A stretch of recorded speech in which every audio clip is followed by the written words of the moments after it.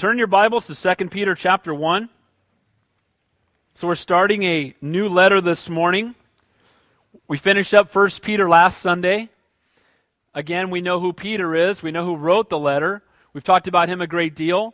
Peter, again, one of the apostles, of course. We'll talk about him in a moment.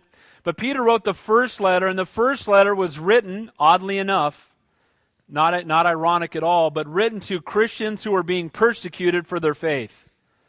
And if you remember, we spent 5 chapters looking at words of encouragement and exhortation to those who could lose their life at any moment because they were serving the Lord.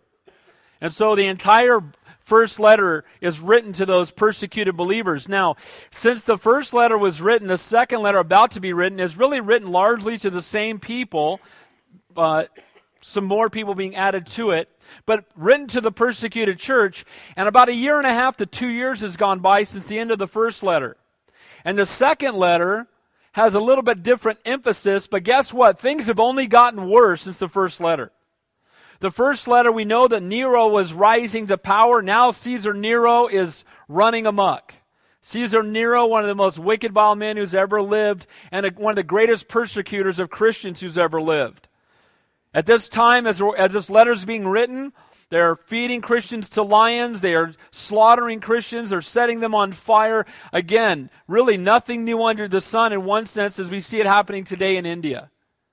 And so this letter, though, has an emphasis that changes a little bit because the persecution is still going on. But the first letter dealt with encouragement and persecution, outward persecution. The second letter, the real focus is not outward persecution, but it's inward corruption.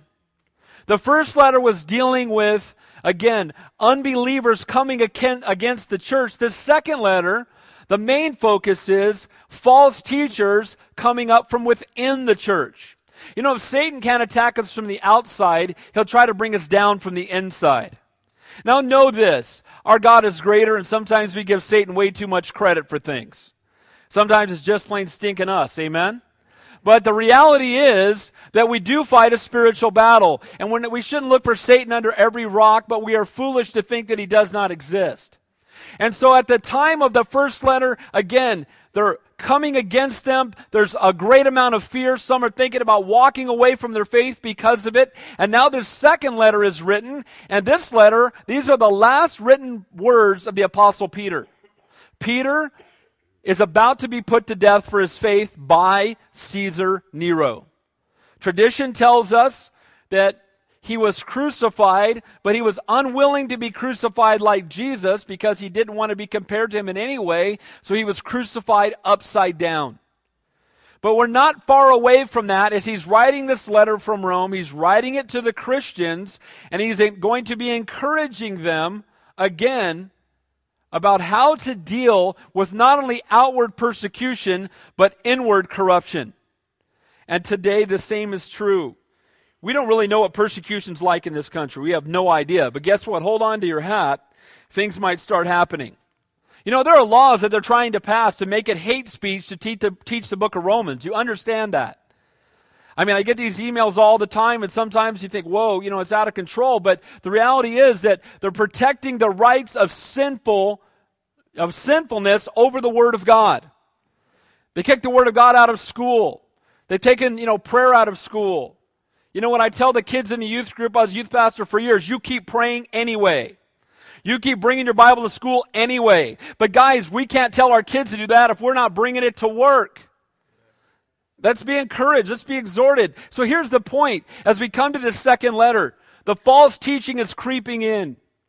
The enemy's trying to bring the church down, not just from the outside, but from the inside. The exhortation in the first chapter to those who are being persecuted was, have an eternal focus.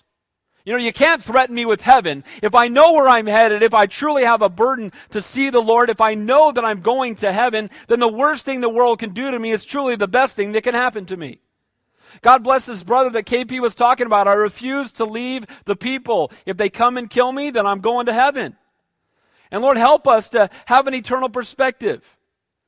So that's the exhortation when it comes to persecution from the outside. Have an eternal focus. Live every day in light of the fact that you'll be standing before the Lord. But in 2 Peter, as we recognize the false teachers, he then tells them how to counteract false teaching. How do we counteract false teaching? Well, the way that we do that is we know the truth. Guys, the only way you're going to recognize a lie is if you know the truth. How do we know that something is not from God? It disagrees with the Word of God.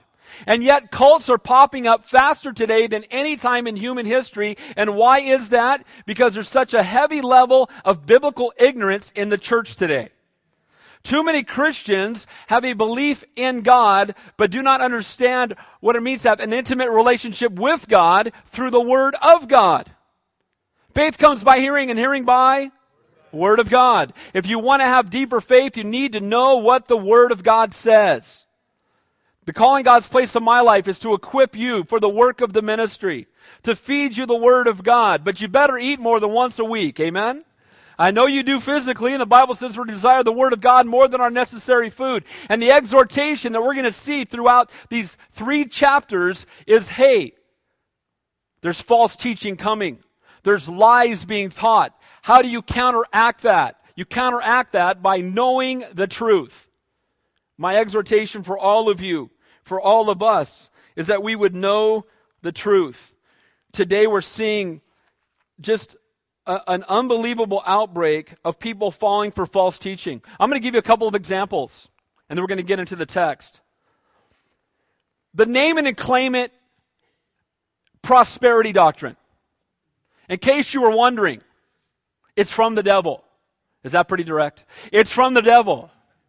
You know what it's based on? Greed and pride and us telling God what to do and us commanding God to give stuff to us. But the Bible tells us if we want to be great in God's kingdom, to learn to be the servant of all.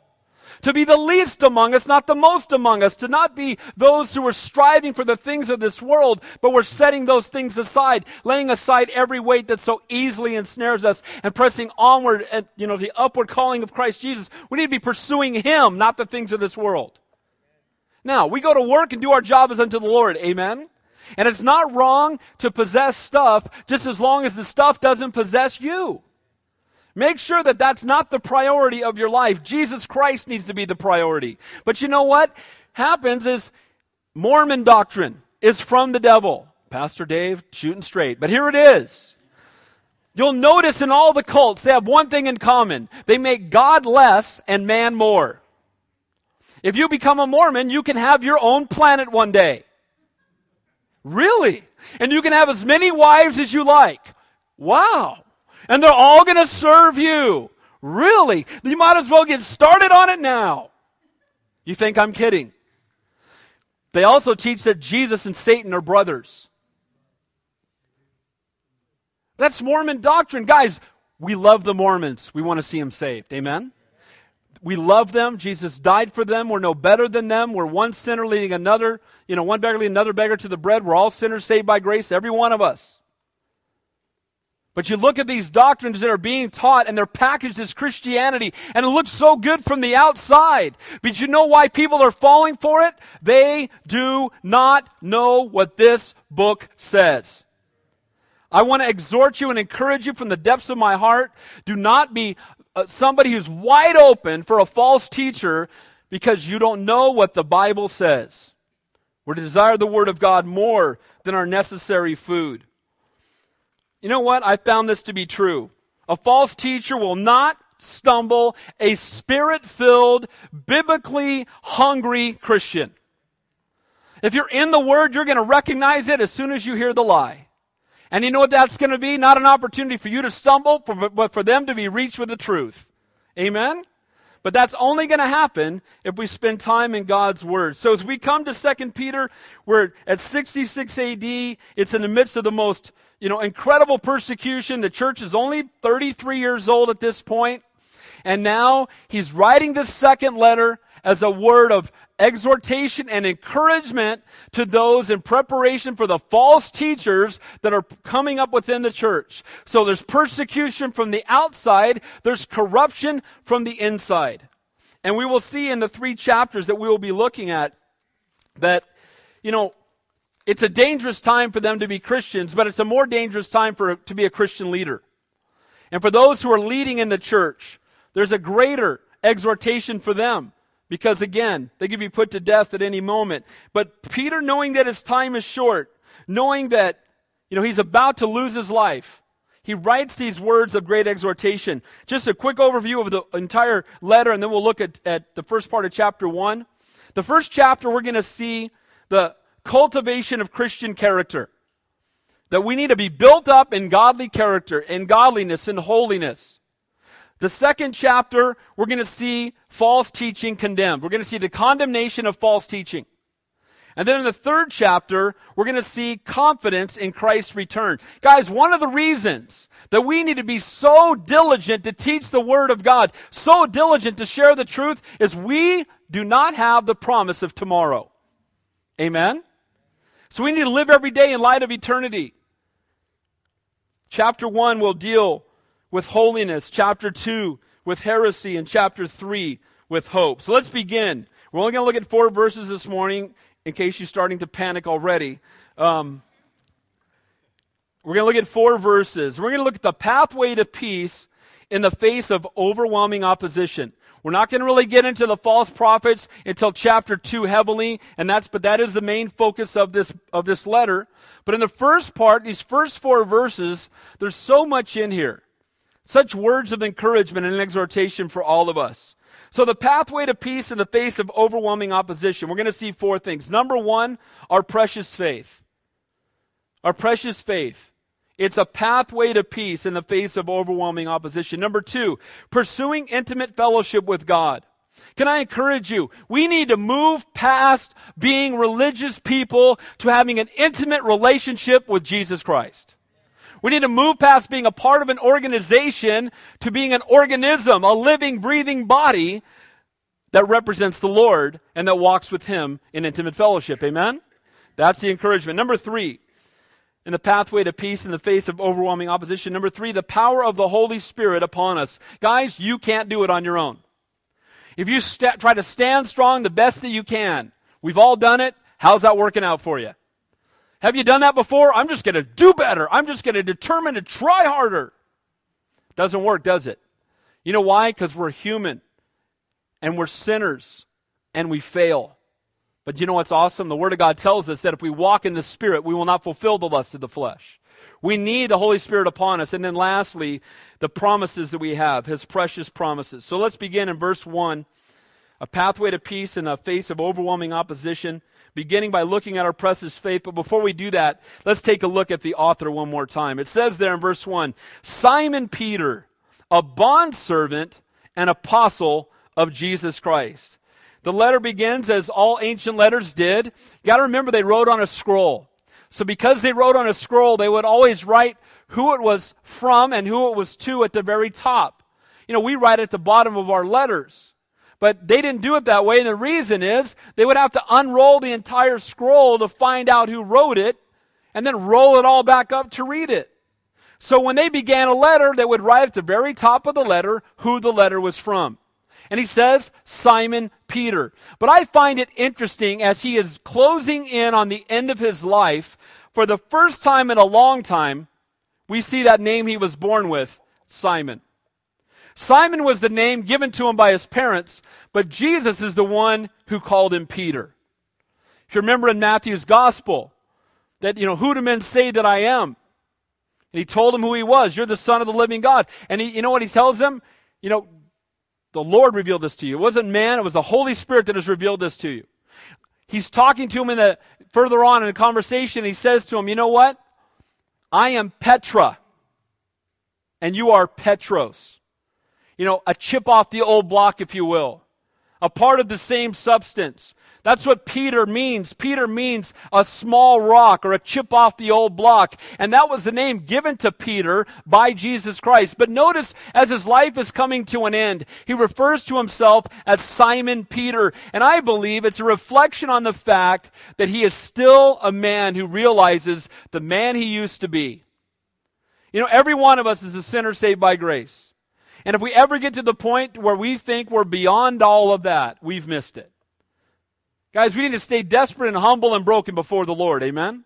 And Simon, he says, Simon Peter, a reflection, a reminder of the man that he was, the name given to him at birth. Reminder of where he had came from and all that God had done for him to make him the man that he had become. It's good to remember all that God has done for us and through us and who we were before we met him. Guys, some of you got saved later in life and you can think back to who you were before you met Christ. Boy, I hope you're a lot different now. Amen? If any man be in Christ, he's a new creation. Old things have passed away. All things have become new. If things haven't become new, you need to get saved. We need to be born again, amen? There should be a transformation. There's been a transformation in Peter's life. And then he refers to himself, first and foremost, and I love that he mentions it first, as a bondservant. Peter, again, closing in on his death, the first word he uses to describe himself, he does not boast about his accomplishments. He doesn't say, Peter, one of the three. You know, there were 12 apostles, but there was the inside group, me, James, and John. We were with the Lord when he went on the Mount Transfiguration. We were with the Lord when he went down to pray. He showed us more stuff. Peter, walked on water for a second. Peter, hey, he didn't do any of that. Instead, he refers to himself as a bondservant. A bondservant, the word in Greek is doulos. Now, what is a doulos? What does that mean? A bondservant, it comes from Exodus 21. We see that same word used in the Hebrew version. One Jew could never have another Jew as a slave for more than 6 years. And so what would happen is if you owed somebody a great debt and you couldn't pay them, you would be enslaved to them, but in the 7th year, you would be set free from whatever your debt was. But there could be those who at the end of the 6 years would say, you know what? I love being a servant in my master's house. And even though my debt is paid and I'm free to go, I can't imagine living anywhere else. I can't imagine being with anybody else. I want to be a part of your family for the rest of my life. And now where I was once bound by law, I am now bound by love. And I want to be your servant for the rest of my life. That's a doulos, a bondservant.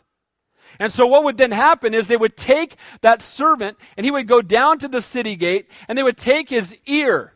And when they place his head against the door, and they would drive an awl through his ear and put an earring in his ear to represent the fact that he was now and for the rest of his life fully submitted to his master, not again out of law, but out of love. Peter says of himself, Simon Peter, a doulos, a bondservant of Jesus Christ. Lord, may we be bondservants of Jesus Christ. May we go beyond having a fringe relationship with him. May we be bound to him not by law, not out of fear of a lightning bolt smoking us, but out of love for him. Amen? That's the kind of relationship. We are his bride, a voluntary slave for life, and that's how Peter defines himself. I love the humility we see here. Because we know that there's a huge group of people that believe that Peter was the first pope. Peter never said that. Word of God never said that. Peter refers to himself as doulos. He doesn't say Peter, holy, most high, potentate, does he? He says Peter, bondslave. Peter, doulos. Peter, servant of the great and awesome God. He takes no credit. He gives God all the glory. He's a man of humility. Praise God for the example we see in Peter. Peter wasn't always that way. You remember there was a time when they were walking along and, Jesus is going and he's getting near the crucifixion. And they kind of pull back a little bit and get out of, they think, earshot, getting out of earshot with Jesus. How stupid is that? But they think, and they're walking behind, and what are they doing? They're arguing amongst themselves what? Who's the greatest? And Peter was heavily involved in that discussion. Because Mr. Ready, Fire, Aim, Peter. Mr. First guy to speak up all the time, Peter. And Peter was talking about how great he was. And now instead, as his life is coming to the end, having been filled with the Holy Spirit, he's ready to die for his faith. And no longer is he talking about how great he is, but how great our Savior is. This is a sign of spiritual maturity. When our eyes get off of us and they get on Him. Touch not the glory. Amen? We're to be kissing any man's ring. Amen? We're to glorify no man. Glorify Jesus Christ alone. He alone was crucified for our sin. He alone rose from the dead. He alone is God, and He alone is to be worshiped, to be praised, and to be honored. And this is a word of exhortation that we see just in the heart of Peter, the one who people are praying to today. If you could roll over in heaven, if you could be grieved in heaven, Mary and Peter and all the saints who were prayed to would be grieved. Stop it! If they had one word to say. If they could come to earth for 5 seconds, what do you think they'd say? Stop praying to me. Quit it. Don't put me in on that. Quit building statues of me. Quit pointing to me. Point only to Him. And that's what we see in the heart of Peter. As he's closing this last letter, he refers to himself not as holy, not as magnified. The words of Jesus had finally sunk in. If you want to be great in God's kingdom, learn to be the servant of all. Spiritual maturity is being revealed in a humble heart of one who seeks only to serve. Guys, we should be leery of anyone who promotes themselves. Amen? I get really nauseated when I see the worldwide ministry of and someone's name after it. Touch not the glory. Amen? Now again, there could be some who are sincere and they're just not getting it. Pray for them. But the point is, we should not promote man, but only promote the Lord. And then he says, not only a bondservant, a doulos, but an apostle of Christ Jesus. Now an apostle is one who is called by God, one sent out by God. So Peter was commissioned by Jesus Christ. Why does he say this at the beginning? He's letting them know this is not just the opinion of a friend. This is not one friend writing to another, though we're friends, or one family member writing to another, though we're family. It's the word of God coming from one sent by God. So he lets them know, I'm just a servant, but God has given me the word to speak to you. These words in no way meant to glorify Peter, but to speak of the authority of the words that have been delivered to him. And I just praise God for His faithfulness to deliver the truth. Then he says, to those who have obtained like precious faith with us by the righteousness of our God and Savior, Jesus Christ. Notice, to those who have obtained like precious faith. Who is it written to? All believers.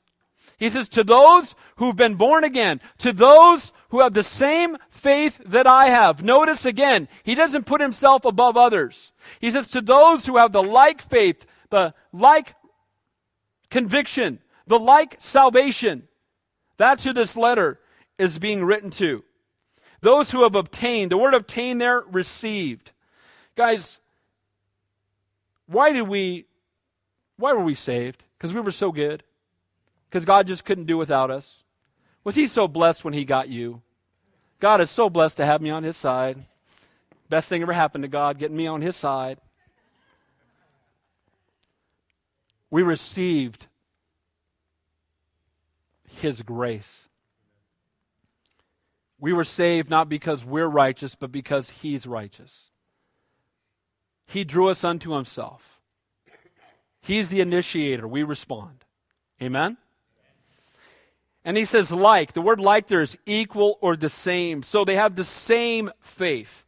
The same precious faith. The word precious there speaks of its incredible value. The word precious was used to describe foreigners who asked for and received equal citizenship in a new country. So they had the same faith in common. And the faith that they had was far from common. Each received the same incredible, valuable faith. You know what? I love that Peter makes it very clear that we're all saved the same way. There's one salvation, there's one hope, there's one truth, there's one gospel. There's one God, there's one heaven, there's one Redeemer, and His name is Jesus Christ. Him alone, by His name alone, men must be saved. We cannot be saved. There's no other name under heaven by which men must be saved. Guys, we cannot be saved any other way. There's no other path. I know we live in Santa Cruz, and we hear all the time about the many paths that lead to God. Here's the truth. All path leads to God. Only one leads to heaven. Because every knee will bow and every tongue will confess that Jesus Christ is Lord. Amen? Let's confess Him now and have intimate fellowship with Him in heaven. They all came the same way, the only way, through the one and only truth. And notice, it is a precious faith. Guys, have you ever thought about how precious our faith is? How valuable it is? How precious it is to the Lord? It's the precious blood of Jesus Christ that washed away our sins. While we may have unique callings, we all have a common salvation, and it's through our precious faith, the precious promise of God's Word, the precious blood of our precious Lord and Savior that we are saved. And he says, I've obtained precious faith with us by the righteousness of our God and Savior Jesus Christ. Our faith was obtained, received, again, not by our efforts, but by the righteousness of our God and Savior, Jesus Christ. Next time you're talking to a Jehovah's Witness that says that Jesus never proclaims, the Word of God never proclaims Him to be God, they need to read their Bible because it's all over the Bible. But here's another verse where Peter says, what does he call Him? He calls Him our God and Savior, Jesus Christ. What did he just call Jesus Christ in that verse? He calls Him God. Why? Because He is God. Amen? And so in that verse, it's very clear. But understand, it's by the righteousness of our God that we are saved. It says in Ephesians, for by grace you have been saved through faith, that is not of yourselves. It is a gift of God, not of works, lest any man should boast. Salvation is a free gift that came at a great price. It was free for us. It cost us nothing. It cost Him everything. He paid the debt in full. Tetelestai, the last word upon the cross. Paid in full, redeemed, forgiven. That's the word for us. And we respond in faith to the gift of salvation. He paid a great price, but for you and I, it is the free gift of salvation. It's by grace, the undeserved favor poured out upon us by Almighty God. But notice again, it says through faith. Belief. The word faith there is belief, assurance, reliance upon. Guys, your faith is only as good as the object that you place your faith in. Right? You can have faith in something that's of no value and it's worthless. You can believe with your whole heart that there's no such thing as gravity. You can believe it down to the depths of your soul. You can write papers on it. You can have followers behind you. And guess what? You step off a 20-story building, you're going to fall and splat on the sidewalk. Because it doesn't matter what you believe if what you believe is not in someone who is true. And here's the truth. Their faith was only good because their faith was in the righteous, true Savior and living God, Jesus Christ. It's not faith in faith. It's faith in Christ. Today we see too much of the word faith becoming this movable object. And people talk about faith and they leave Jesus out of it. Guys, if you have faith without Jesus, it's worthless. It must be faith in Jesus. Amen? Put your faith in Him. Put your hope in Him. Put your trust in Him. We are saved by His righteousness. Our faith in Christ alone. Only a righteous sacrifice can redeem sinful man. Jesus alone could pay the price for you and I to be saved. Now, why only Jesus? Why? Because He is our God and our Savior. Buddha did not die on the cross. And even if he did, it would have been a waste of time. Muhammad was a prophet of the sword. And you know what? He didn't die for your sins. And even if he did, it would have been a waste of time. Because he's a sinner in desperate need of a Savior. All the false prophets that have ever gone before are all sinners in desperate need of a Savior. And when they say to men, look at me, all you're looking at is someone who's just like you. A sinner who needs a Savior themselves. That's why Jesus Christ alone is the only one that could pay the price, because He alone is God. He alone was without sin. He alone proved Himself to be God by triumphing over sin and death and raising from the dead on the third day. He's God. He's it. And praise God for it. Amen? Aren't you glad there aren't 100 different choices? I'm really glad that God knows how thick we are and says, here it is. One. Choose me. Let's choose him. Let's follow him. Clearly taught in the text that he is God. He's perfect. He's holy. He's righteous. Our sin separated us from him. But because of our sin, we can't redeem ourselves. So he did it for us. He's our God. He's our Savior. He's perfect. He's holy. He's faithful. And again, our faith in him should indeed be precious. It's common in that it's available to every man, but it's precious because it's unique and it can only be found in him. Point number 2, verse number 2, pursuing intimate fellowship with God. Look what it says there in verse 2. Grace and peace be multiplied to you in the knowledge of God.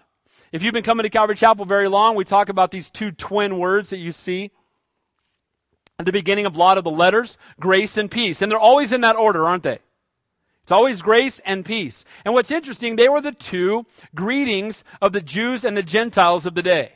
The word grace, charis, is a Greek word, or a Gentile word. When a Gentile would see someone, they'd say charis. And again, it was a word that, meant to have a day filled with unmerited favor, grace. Have a gracious, unmerited favor day. Have a day that's beyond what you deserve. That's what they're saying. And then the other word, peace, is shalom.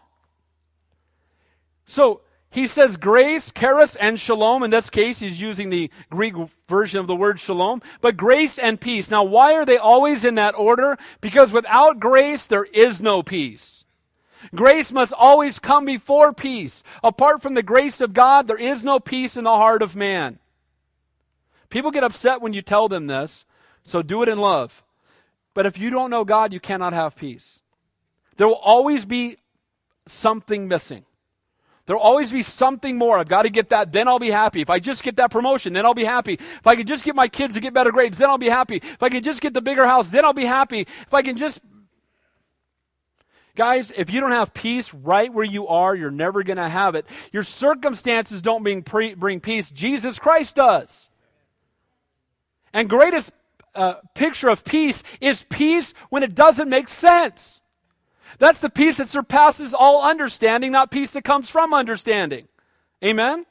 It's these guys standing out in the jungle saying, I have peace, God's in control, He's faithful, they come kill us, we'll be in heaven, it's okay. That's peace that surpasses all understanding.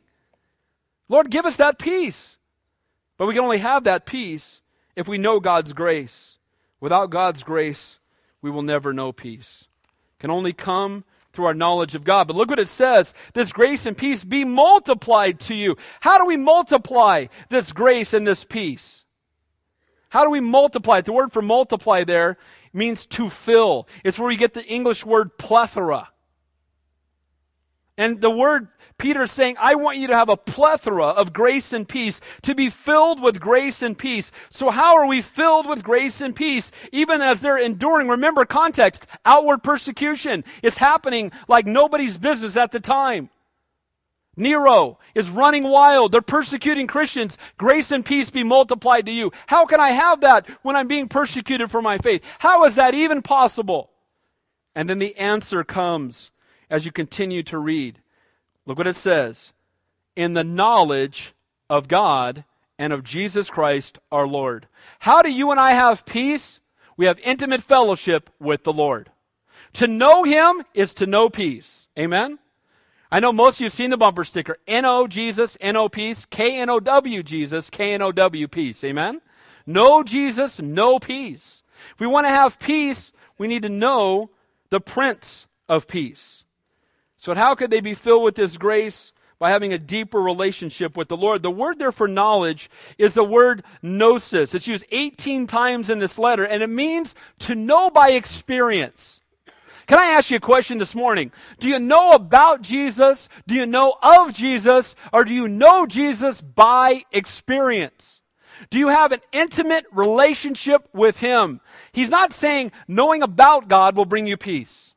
Having an idea who He is will bring you peace. That's not what it says. It means to know Him in an intimate and a personal way. To know Him by experience. Guys, sometimes we know Him by experience because we've had to go through a great and difficult trial and watch Him come through. Sometimes it takes that for us to truly grasp the depths of His love and His grace and His mercy. It's not just knowing about Him, but having intimate fellowship with Him. The knowledge of God and of Jesus, our Lord. Jesus indeed is our Lord. Amen? He must be not just Savior, but Lord. He's either Lord of all or He's not Lord at all. Amen? Man, I came to church today with a friend and and you're acting like Jesus is the only thing that matters. That's exactly right. Amen?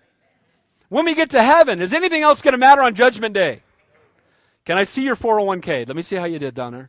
Can I check out your, what was your GPA like in school? How much did you bench press? I mean, is any of that going to matter? But the stuff that we think is so important is perishing. And the exhortation here is intimate fellowship with Him. Guys, you know what's great about it? It's going to last forever. And it's only going to get better. Let's get to know Him now. We're going to know Him better later. Amen? That ought to be our hearts. Last 2 points. Now you know why it's only 4 verses. Let's see what happened. Pathway to peace in the face of overwhelming opposition, the power of the Spirit upon us. He says this. Let me read it with verse 2. Grace and peace be multiplied to you in the knowledge of God and of our Lord Jesus Christ, as His divine power has given to us all things that pertain to life and godliness. His divine power has given us everything we need. His divine power has given us everything we need to have a satisfied, fulfilled, and godly life.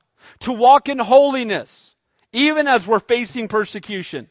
Even as the world is coming against us, even as we're trying to find the answer and the hope, the answer has already been revealed in the person of Jesus Christ. In the midst of great trials and persecution, it's easy to feel overwhelmed. If we're not careful, to become fearful and anxious and angry and bitter and even depressed. But Peter exhorts and encourages these early Christians with words we need to be reminded of today, that His divine power brings peace. In Acts chapter 1, the word power there is dunamis. And in Acts chapter 1, verse 8, when Jesus, when He ascended back into heaven, He told them He'd already breathed the Spirit in them at salvation. And then He said, go and wait, for not many days from now, the Holy Spirit shall come upon you, and you shall have what? Power to minister, right? The power of God. The word there is dunamis. The power of the Holy Spirit shall come upon you. And you will have, again, the ability to witness. But here's the point. That power comes from the Holy Spirit. The Holy Spirit where? Upon us. Holy Spirit shall come upon you. And we'll have the power of God in our lives. His divine power. Who's His? Jesus. Guys, you know you have the power of Jesus Christ in your life. Does that blow your mind or what? You might say, well, man, Jesus, of course, He's God. He can do that. I can't do it. You're right. You can't do it apart from Him, but you can do all things through Christ who strengthens you. Amen? And His power has come upon you when you were baptized in the Holy Spirit. You shall receive power when the Holy Spirit has come upon you, and you shall be witnesses to me. No one ever faced greater opposition and persecution than our Savior. No one ever responded with greater grace and peace. And we say, yeah, He's God, I can't do it. But you know what? We can do it as He lives in us and moves through us. In the midst of difficulty, the answer, guys, is not a pill. It's not a program. It's not the latest self-help book. It's not what Oprah Winfrey thinks. Amen? The answer is less of us and more of Him. Being filled with the Spirit of the living God. That's how we can walk and stand firm in the midst of the greatest trial, because greater is He that is in me than he that is in the world, and my God is faithful, and I put my faith in Him. That's what God desires to do in the life of every single believer. Our source for peace and perseverance in the face of opposition is knowing Him. Not just that casual acquaintance, but having, again, that deep fellowship with the Lord. It says there, pertain to life and godliness through the knowledge of Him who called us by glory and virtue. Knowledge of Him gives us boldness. Knowledge of Him brings us peace. I think of David fighting Goliath when everybody is shaking in their boots. David drops off cheese to his brothers. He hears that guy coming down for the 40th day. I defy you. Come down, right? He hears him. Who is this guy coming against the God of Israel? He didn't see 11 foot 750, and that's how big he was. That dude was big. 11 foot 750 pounds against, shepherd boy. He saw mere man against Almighty God. Why? Because he knew God. And because he knew God, God could use him. Shadrach, Meshach, and Abednego would not bow when everyone else did. Why? Because they had intimate fellowship with God. We can go throughout the scriptures and we see those being used most mightily by the Lord. The Apostle Paul, Stephen, as he was martyred for his faith, he spoke with great boldness. Why? Because he knew the author. Amen? He knew him. Guys, you know why this book is boring to people? They don't know the author. If you know the author, it doesn't get any better than this. Doesn't the enemy try to keep you out of it? What's the answer? Absolutely. But if you ever open it up and go, that was kind of weak, that doesn't happen. You spend time in God's Word, you're going to be ministered to. I'm going to finish, I promise. Guys, it's not a positive mental attitude that gets us through it. Amen? I'm just going to, told you about that guy coming to the office. I'm sorry, but it's just so perfect. Guy coming into our office in sales and looking at all of us and says, everybody stand up. And I want you to all look at me and say, I sizzle with power and enthusiasm. And I want you to get up every morning and look in your mirror and say, I sizzle with power and enthusiasm. And this guy was one of the most godless guys I've ever met. And I hate to admit it, but here's what I said. If this guy don't get saved, there's going to be some sizzling, but there's going to be no power and absolutely no enthusiasm about it. Guys, it's not a positive thought. It's a broken heart before Almighty God. It's desperation for Him. Less of us, more of Him, filled with Him. That's the person God can use. He called us by His glory and virtue. Not our glory, His glory. Guys, weren't you drawn to the glory of God? The grace of God?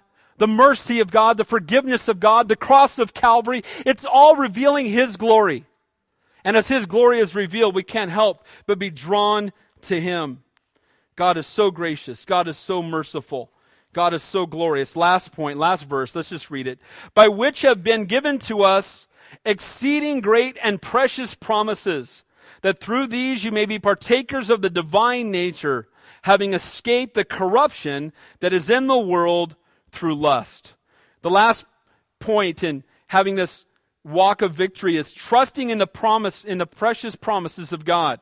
Notice it says you've been giving exceeding great and precious promises. You know what? I love this quote by John Bunyan. Not Paul Bunyan, John Bunyan. John Bunyan wrote Pilgrim's Progress. He said this. He said, there are so many promises of God in the path of life that there's not any direction you can step without stepping on one of them. Guys, wherever we go, the promises of God are there. Even the promises to bring discipline if necessary. Amen? It has been said there are 30,000 promises in the Word of God from God to us. I've never counted to 30,000. I don't know about you. That's incredible, isn't it? Those are the promises that He has for us. He walks with us. He'll never leave us nor forsake us. Again, greater is He that is in us than he that is in the world. While the whole world seems to be rejecting you, remember that God has come to dwell inside of you. The whole world can be after you. They can be persecuting you. They can be, maligning your name. You can be like these brothers out in the jungle and sisters out in the jungle. But you know what? God is in you. God is with you. God is for you. God is for us. Who can be against us? And notice what He says. I want you to notice this word, and we'll stop with this. Having escaped the corruption that is in the world. Guys, we need to remember that word. If you underline stuff in your Bible, underline escape. Let me tell you why. That's the way we ought to view the world. Something to be escaped from, not run back to. Amen? If you escaped out of prison, would you go back for a visit? We escaped. We've been delivered from it. We've left that rotten place, and now we're new creations in Him. We've escaped the corruption. We've escaped all that brings us such harm. We've escaped that which is in the world through lust. What have we left? We left a corrupt and ungodly world for the grace of God, the promises of God, the power and redemption, and the promise of heaven, for the knowledge and intimate fellowship with Him, for the empowering of His Holy Spirit. Guys, what a great trade. leaving behind that which is perishing to take that which is not. A man is no fool who gives up what he cannot keep to gain what he cannot lose. And guys, here's the good news. We get a taste of heaven right now in the person of the Holy Spirit. Ephesians 1, a down payment on heaven. We've been sealed with the Holy Spirit. Can you see how these words might be a word of encouragement to those who are being persecuted from the outside, as he's reminding them of their riches and who they are in Christ and the promises that he has given them. So the pathway to peace in the face of overwhelming opposition, precious faith, having faith in Christ, pursuing intimate fellowship with God, not just a surface religion, but an intimate relationship. Number 3, the power of the Holy Spirit upon us. Jesus said, of men born among women, none greater than John the Baptist. And then John the Baptist said, I must decrease that he might increase. So if the greatest man who ever lived according to Jesus Christ needs to be less of him and more of the Spirit, that's true for everyone in the room, amen? And then finally, his precious promises. I am so glad for the promises God has given us, and that we can trust in him, that he is faithful, that he is sovereign, that he is in control, that he loves us so much he'd rather die than live without us. God didn't bring you here this morning by chance, but he wanted you to hear how much he loves you, how precious you are to him, that he is a faithful God. No matter what you're going through right now, he's walking with you and he loves you. Amen? Let's pray. Heavenly Father, we thank you for your word.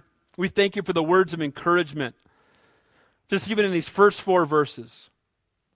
And Lord, I pray that we would hunger to know you better. Lord, that we wouldn't be satisfied with a distant religion, but we would desire an intimate relationship. Lord, that it would be less of us and more of you. Not just the Holy Spirit in us, but upon us and flowing out of us on the world around us. Lord, we thank you for the promises in your word. We thank you for the gift of faith. We thank you, Lord, that we have one we can put our faith in and we can believe, Lord, because you've proven yourself to be God. And Lord, I do pray for anybody here who doesn't know you this morning, you'd open their eyes to the truth of who you are. Your word says today is the day of salvation. May not one person leave here without giving their life to you. Father, I pray for those in the midst of trials and difficulty. Maybe they've been feeling alone. Lord, may you remind them of your faithfulness. Lord, may they turn from the solutions they've been seeking back unto you. And Lord, again, we lift up our precious brothers and sisters in India right now. May you strengthen them. May you protect them. May you be glorified in and through them. In Jesus' name we pray. And all God's people said, amen. Let's stand and close the worship song.